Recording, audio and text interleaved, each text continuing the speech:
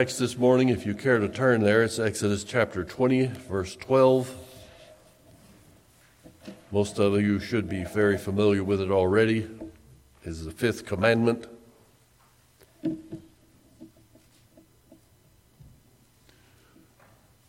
Elder Drew taught about it this morning in adult Sunday school class. It's kind of amazing how the Holy Spirit works to orchestrate a message. Exodus 20, verse 12, honor your father and your mother, that your days may be long in the land that the Lord your God is giving you. Shall we pray? Lord in heaven, we are thankful for this day and for what you have given us in your word.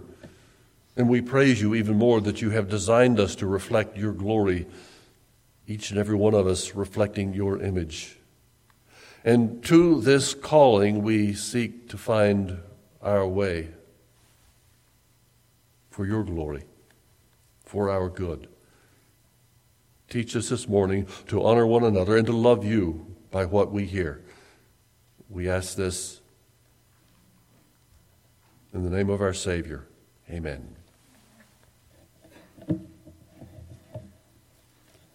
I'm not even sure if he's recording anymore. I think the last concert I remember hearing him perform, Don Francisco, was 2012, I believe. This was a Christian singing artist that sang in kind of a ballad style, and I've always enjoyed his work. One song he wrote over 30 years ago, or he recorded over 30 years ago, I don't think he wrote it, was called Adam, Where Are You? I'm not going to read the whole text, but it speaks to the creation and how it was meant to be and what became of it. And we're all very familiar with it, as we're all very familiar with Scripture. But his words kind of give us a new and fresh light on this. Unashamed and naked in a garden that has never seen the rain, rulers of a kingdom full of joy, never marred by any pain. The morning all around them seemed to celebrate the life they've just begun. And in the majesty of innocence, the king and queen come walking in the sun. The words of the lyrics here are appropriate, describing how Adam and Eve were created in a garden without sin, without pain, without hunger. And they were, though Scripture is not explicit, they teach us that they were meant to be king and queen, co-regents of all that God had made. God ordained purpose and calling for each one of them, and both of them together. And we seem to have forgotten that. The lines get blurred. And it all began back then in the garden. Another verse of this song, but the master of deception now begins with his dissection of the word. And with all of his craft and subtlety, the serpent twists the simple truths they've heard. While hanging in the balance is a world that has been placed at their command, and all their unborn children die as both of them bow down to Satan's hand. And we're familiar with the account, how Satan deceived Adam and Eve. And the world has been under a curse ever since. It's tragic. It's heartbreaking. And you and I both struggle with it every day. Satan did not stop with the deception then. He has continued throughout history, deceiving and lying to every generation. Every generation, even today. And it seems like it gets progressively worse and builds an influence that just seems to shout at us so much and lie to us again and again and again that even we, whether it's intentional or not, we just kind of give in and accept it. But we should not.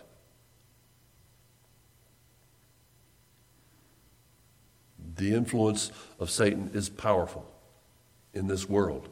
And we need to, with our own eyes and with our own hearts and with our own minds, we need to pray for discernment. Lord, let me know, let me perceive, let me discern where Satan's lies begin. I don't want to accept them. I don't want to hear them. I don't want them in my life. Ephesians 2, very familiar words. The Apostle Paul said, "You were dead in your trespasses and sins, in which you once walked, following the course of this world, following the prince of the power of the air, the spirit that is now at work in the sons of disobedience." Paul makes a very clear distinction. This world is under the influence of the deceiver. We have been liberated from that influence. We must not allow the lies of this world into the church, into our hearts, into our own understanding. Now, the Bible teaches that we were created. Even now, we are born for a purpose. We are to reflect His image, and we are to give Him glory in all that we do. The Bible teaches that God created us. You're very familiar with Genesis 1 and 2. God created man in His own image. In the image of God, He created him. Male and female, He created them. Male and female.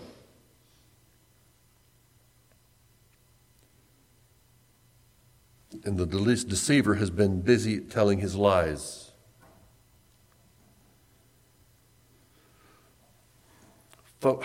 Focusing in on what I would like to share this morning in his lies that he has been telling. His claim now and has been is that people who believe the Bible and people who believe God think that women are not important. The world, under the influence of the deceiver, is telling us that the teaching we have about the role of women, and even the role of motherhood, is that we want to diminish their opportunity, their role, their responsibility. We want to keep them ignorant and in the home and rob them of any opportunity to express their potential. That is a lie.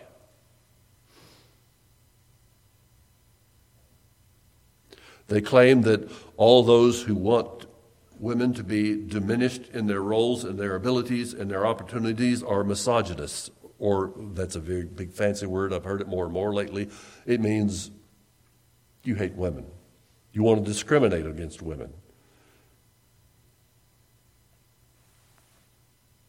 Keep a woman at home. Keep her ignorant. They say that women should be free to have an education. Yeah, they should be. Women should be free to have careers. Nothing wrong with that in the proper context. But for them to claim that we, the church, the Christian kingdom of God, wants to deny that of women is a lie.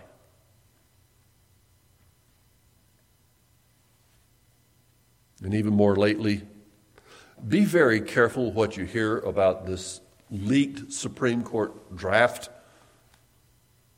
that's supposed to stop the federal right to abortion. It's been leaked on purpose. I hope and pray that it does pass. But there are forces at play that are trying to stop it. I don't know what in the world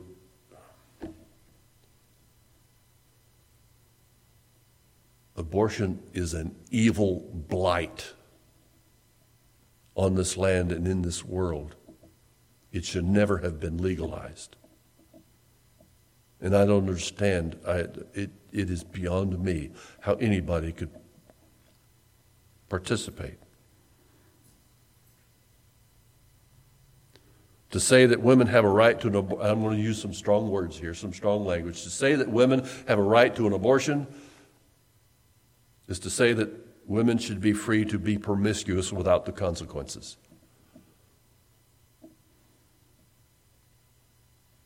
That might be oversimplifying the problem.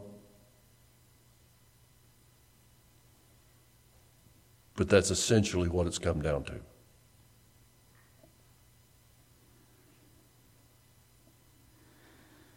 Perhaps we've bought into this lie.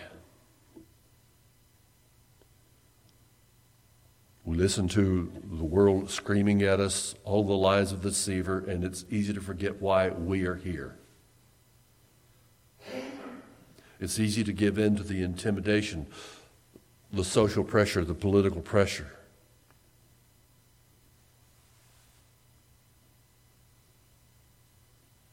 It seems that they have, and if you look at history, they have been screaming it for at least the last 150 years, gradually, and it builds to a crescendo.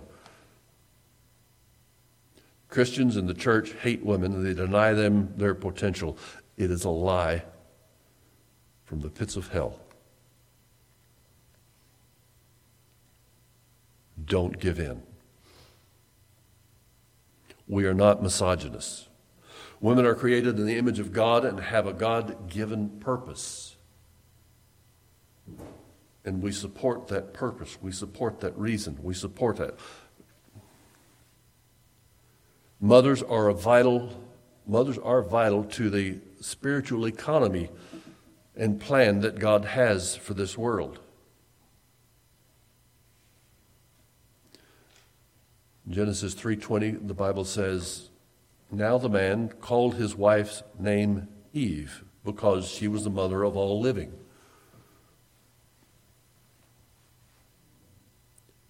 Most of us, when we were deciding the names for our children that we expected,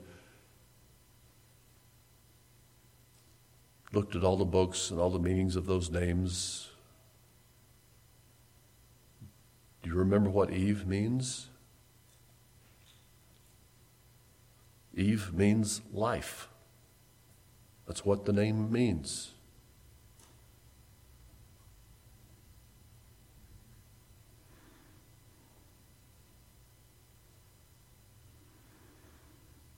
And it means even more to that. Since Eve means life and she is the mother of all living, we need to also recognize some things. We are to honor the title of mother. We are to honor, may I call it an office?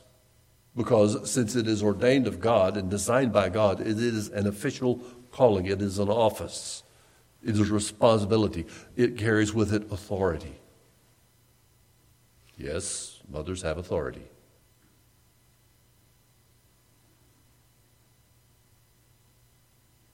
We are to honor the title. We are to honor the responsibilities that mothers are given. And then we are to honor mothers. These are the 3 points I would like to share with you this morning. Honor your father and mother, that your days may be long in the land that the Lord your God is giving you. Honor is, in English, a noun and a verb, depending on how it's used. As a noun, it is simply an attitude of respect that is given. I give you honor because you deserve it. As a verb, honor is an action or the mental and emotional posture that I take while I am around that person I want to give honor to. It is how I address them. It is how I speak to them with respect.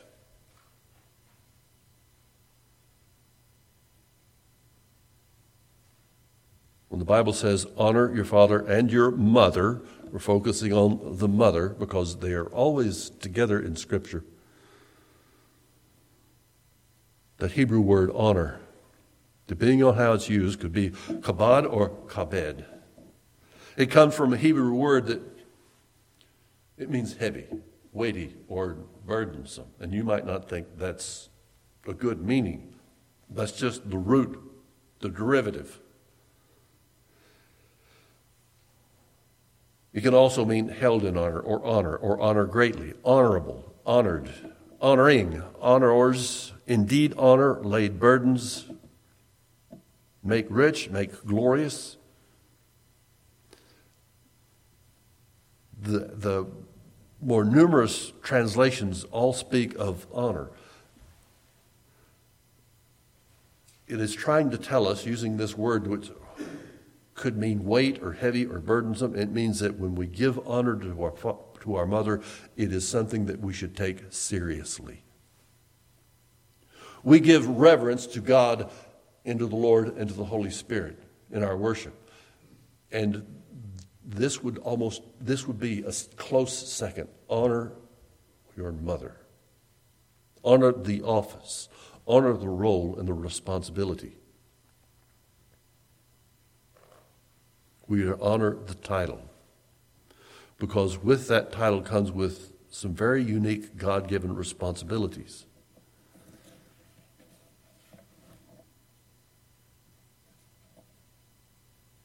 We are to honor the title as well as the responsibilities.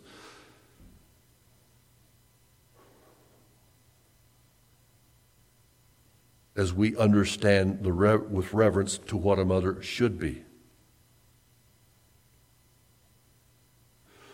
This world would have you be ashamed to be a mother. This world will want you to apologize or even hide the fact that you are a mother. But there should be no shame with it. There should always be honor with it. It is a calling that is filled with nobility in God's eyes. It is that important. There is a book out I would recommend, Eve in Exile, is the title. Allow me to read just a little bit. And this woman takes a very biblical point of view, a very biblical understanding of the role of women and mothers in this world. Why is it that for a woman to be taken seriously, she has to keep her motherhood or her domesticity far away from the public eye, like the crazy wife in Jane Eyre, who is kept locked in the attic? She's there, but she's embarrassing, so we try not ever to let anyone see her. How did it come about that our obviously natural, creational, biological role as women has become an awkward disqualification from being a respectable human? A role that, if we can't shake off completely, we must at least have the decency to keep distant and mostly invisible.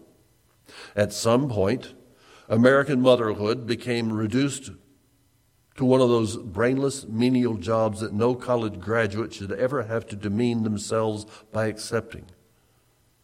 But a woman raising her children is not only shaping the next generation, she is also shaping little humans who are given to live forever. The souls she gave birth to are immortal. And somehow our culture looks at a woman who treats that as if it might be an important task and says, it's a shame she's wasting herself. She could be doing something important, like filling paperwork for insurance claims.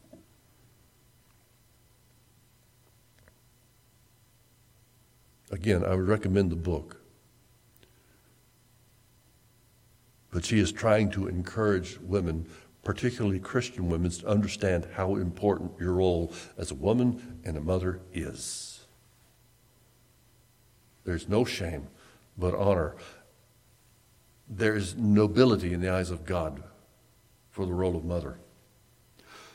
A good mother is a person of wisdom, humility, but she is also diligent and faithful, and she is not a doormat.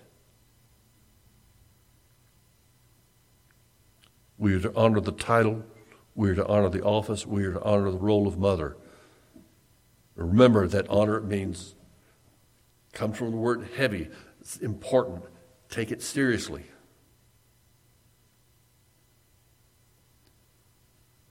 Do not limit the honor you give to motherhood only to your mother, but give honor to all mothers. I could probably list again and again and again several different illustrations for practical use, but let me just mention a couple.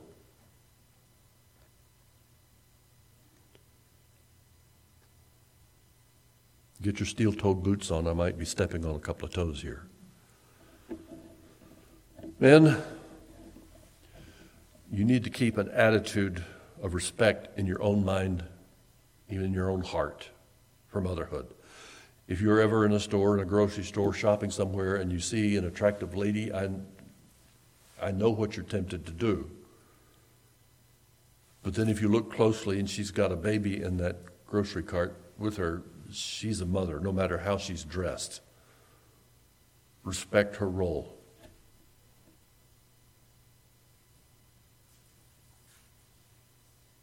And women, young women, I have no problem with you taking care of yourself, keeping fit, but you need to realize that motherhood is a role that should be carried with some dignity and some modesty and some discernment and wisdom. Be very careful how you dress. Also, for you young people, the time comes when all of our children will grow and they want to find someone to love and to marry and leave home. Young men, as you find someone to court, you need to respect her family, her mother and her father.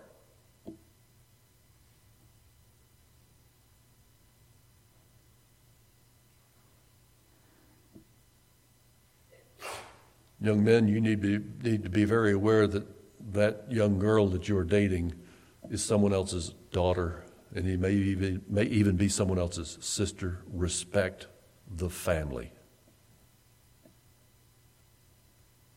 Young ladies, give respect to the family of your boyfriend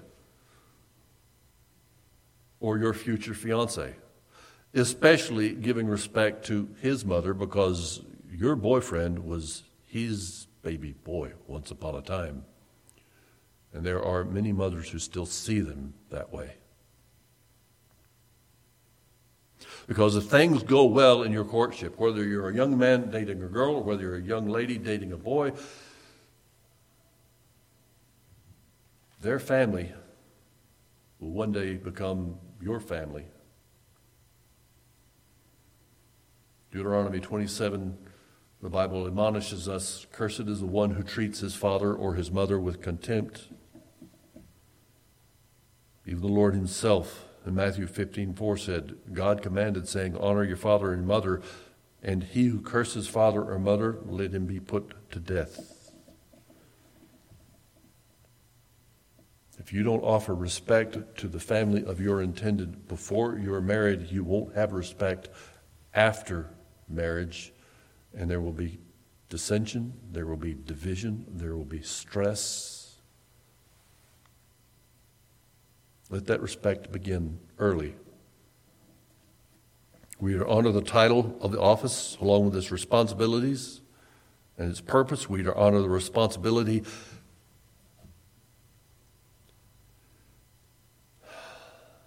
when we talk about responsibility, it's not just cleaning and washing and ironing and nursing.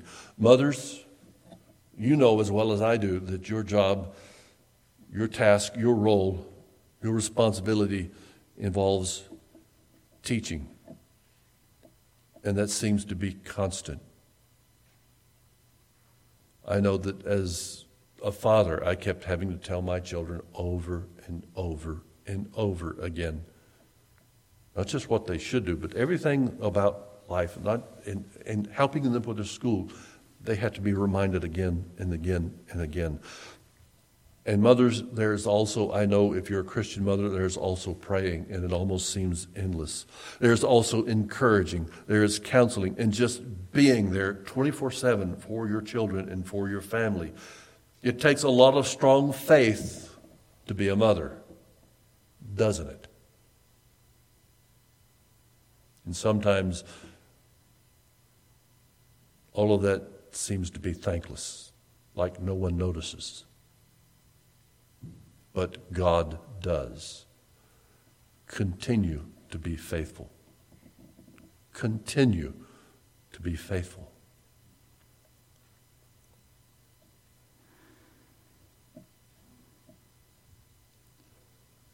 Hebrews 11, verses 8 through 10 talk about Abraham's faith. Let me borrow just a little bit from that. By faith, Abraham obeyed when he was called to go out to a place which he would receive as an inheritance. And he went out not knowing where he was going. By faith, he dwelt in a land of promise as in a foreign country, dwelling in tents with Isaac and Jacob, the heirs with him of the same promise. For he waited for the city which has foundations, whose builder and maker is God. Now, we all know that Canaan land was the city, the promised land, Jerusalem, the city, the promised land, the real estate, which could be found on a map. But all of that only pointed to a greater, more glorious city, the holy city, New Jerusalem, of which we are all citizens. You and I are a fulfillment of the faith of Abraham. And as mothers, your faith in what God has called you to do on behalf of your children, to pray for them, to teach them, to encourage them, to counsel them, to give them the principles of God, is extending that faith in the generations beyond you.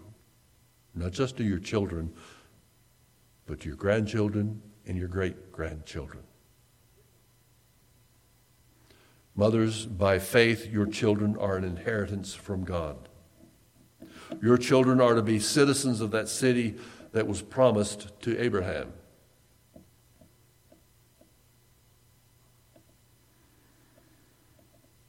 Psalm 127, you're all very familiar with it. Behold, children are like a heritage from the Lord. The fruit of the womb a reward. Like arrows in the hand of a warrior are children of one's youth. Blessed is the man who fills his quiver with them. He shall not be put to shame when he speaks with his enemies in the gate. So we are to honor the responsibility of motherhood,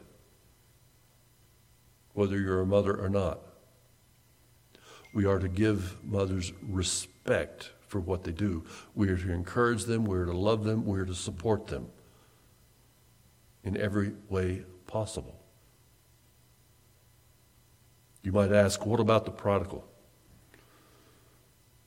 What about the child who is supposed to be promised as a child of faith, but wanders away? I know that it is heartbreaking for moms and dads to see a child not follow the Lord as they should.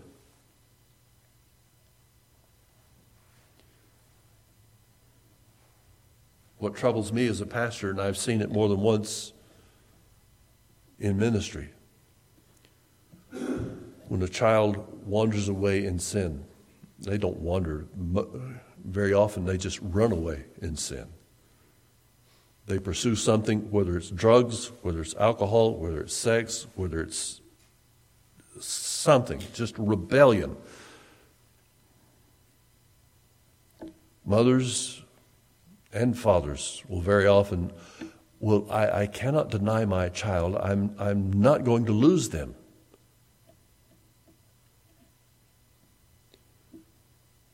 They will enable them to continue. They will not call them back. You need to stay faithful to the Lord. You need to pray for your child. Matthew 10:35, the Lord said, I've come to set a man against his father, and a daughter against her mother, and a daughter-in-law against her mother-in-law. And a person's enemies will be those of his own household. Whoever loves his father or mother more than me is not worthy of me, and whoever loves son or daughter more than me is not worthy of me. I believe I've mentioned this before. In the Hebrew mindset, in the Hebrew understanding, taken from Hebrew grammar, there is no adjectival use of anything between choice of love and hate. Hebrews don't have a word for like.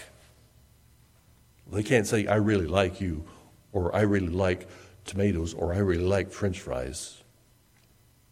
Their words are given to clear, distinct choices. They're either going to love or they're going to hate. And that's what's being used in this language here. Whoever loves father or mother more than me is not worthy of me. It does not mean that they have to hate. They just need to make a clear choice. You're going to follow the Lord, or you're going to follow a sinner who wanders away. Whoever loves son or daughter more than me is not worthy of me. Whoever loves son or daughter more than... We're all very familiar with the story of the prodigal son. The dad never left home. But he did stay by the gate of his house and kept watch and prayed. And his son returned. That's what we are to do with our prodigal children. We continue to faithfully follow the Lord. We continue to live by faith for him, and we trust that his Holy Spirit will bring them back. If you've taught them, if you've been faithful to teach them, that seed will bear fruit. And they will come home.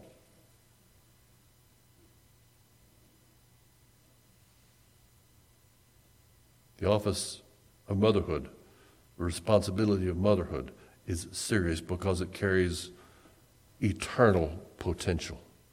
Eternal potential.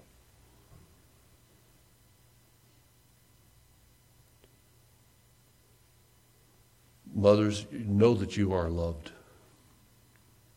Know that you have been called, even appointed by God, for a purpose. And it is something holy and even divine. Never be ashamed of who you are and what you do for your family or for the Lord.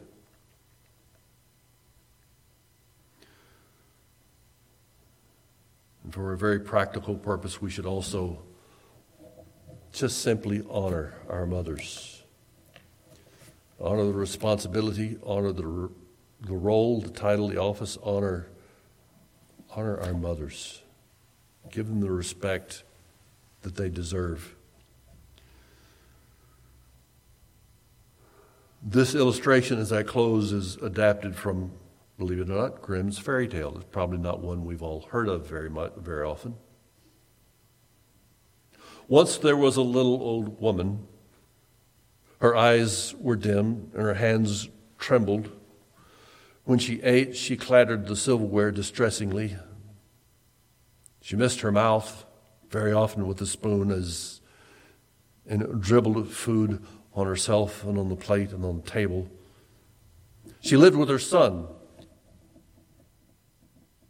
her married son, having nowhere else to go, nowhere else to live. And her son's wife did not like the arrangement. She told her husband, "I can't have this. It interferes with my right to happiness." So she and her husband took the old woman gently but firmly by the arm and led her to the corner of the kitchen. There they set her on a stool and gave her her food in an earthenware bowl. From then on, she always ate in the corner at the table by herself.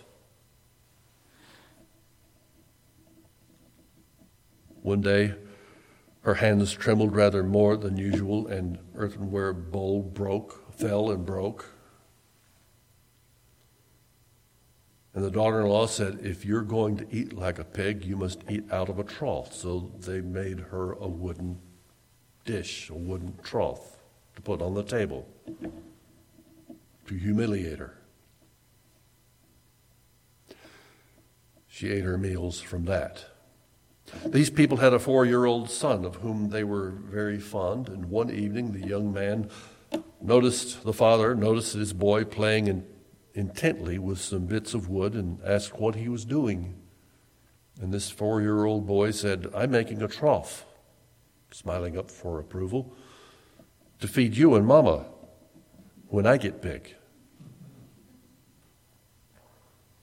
The man and his wife looked at each other for a while and didn't say anything. They cried a little.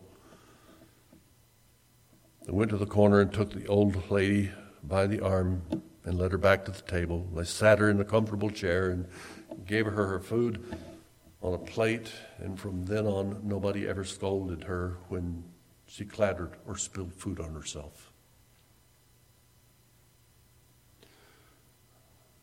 Each and every one of us will be there one day. You might have someone in your family now that is very close to that. How do you treat them? How do you love them?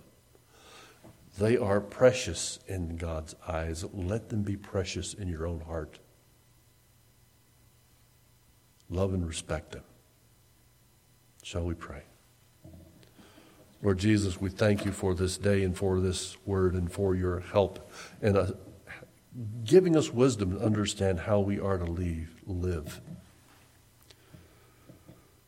Lord, Christians do not hate women, nor do they demean motherhood. We long to honor.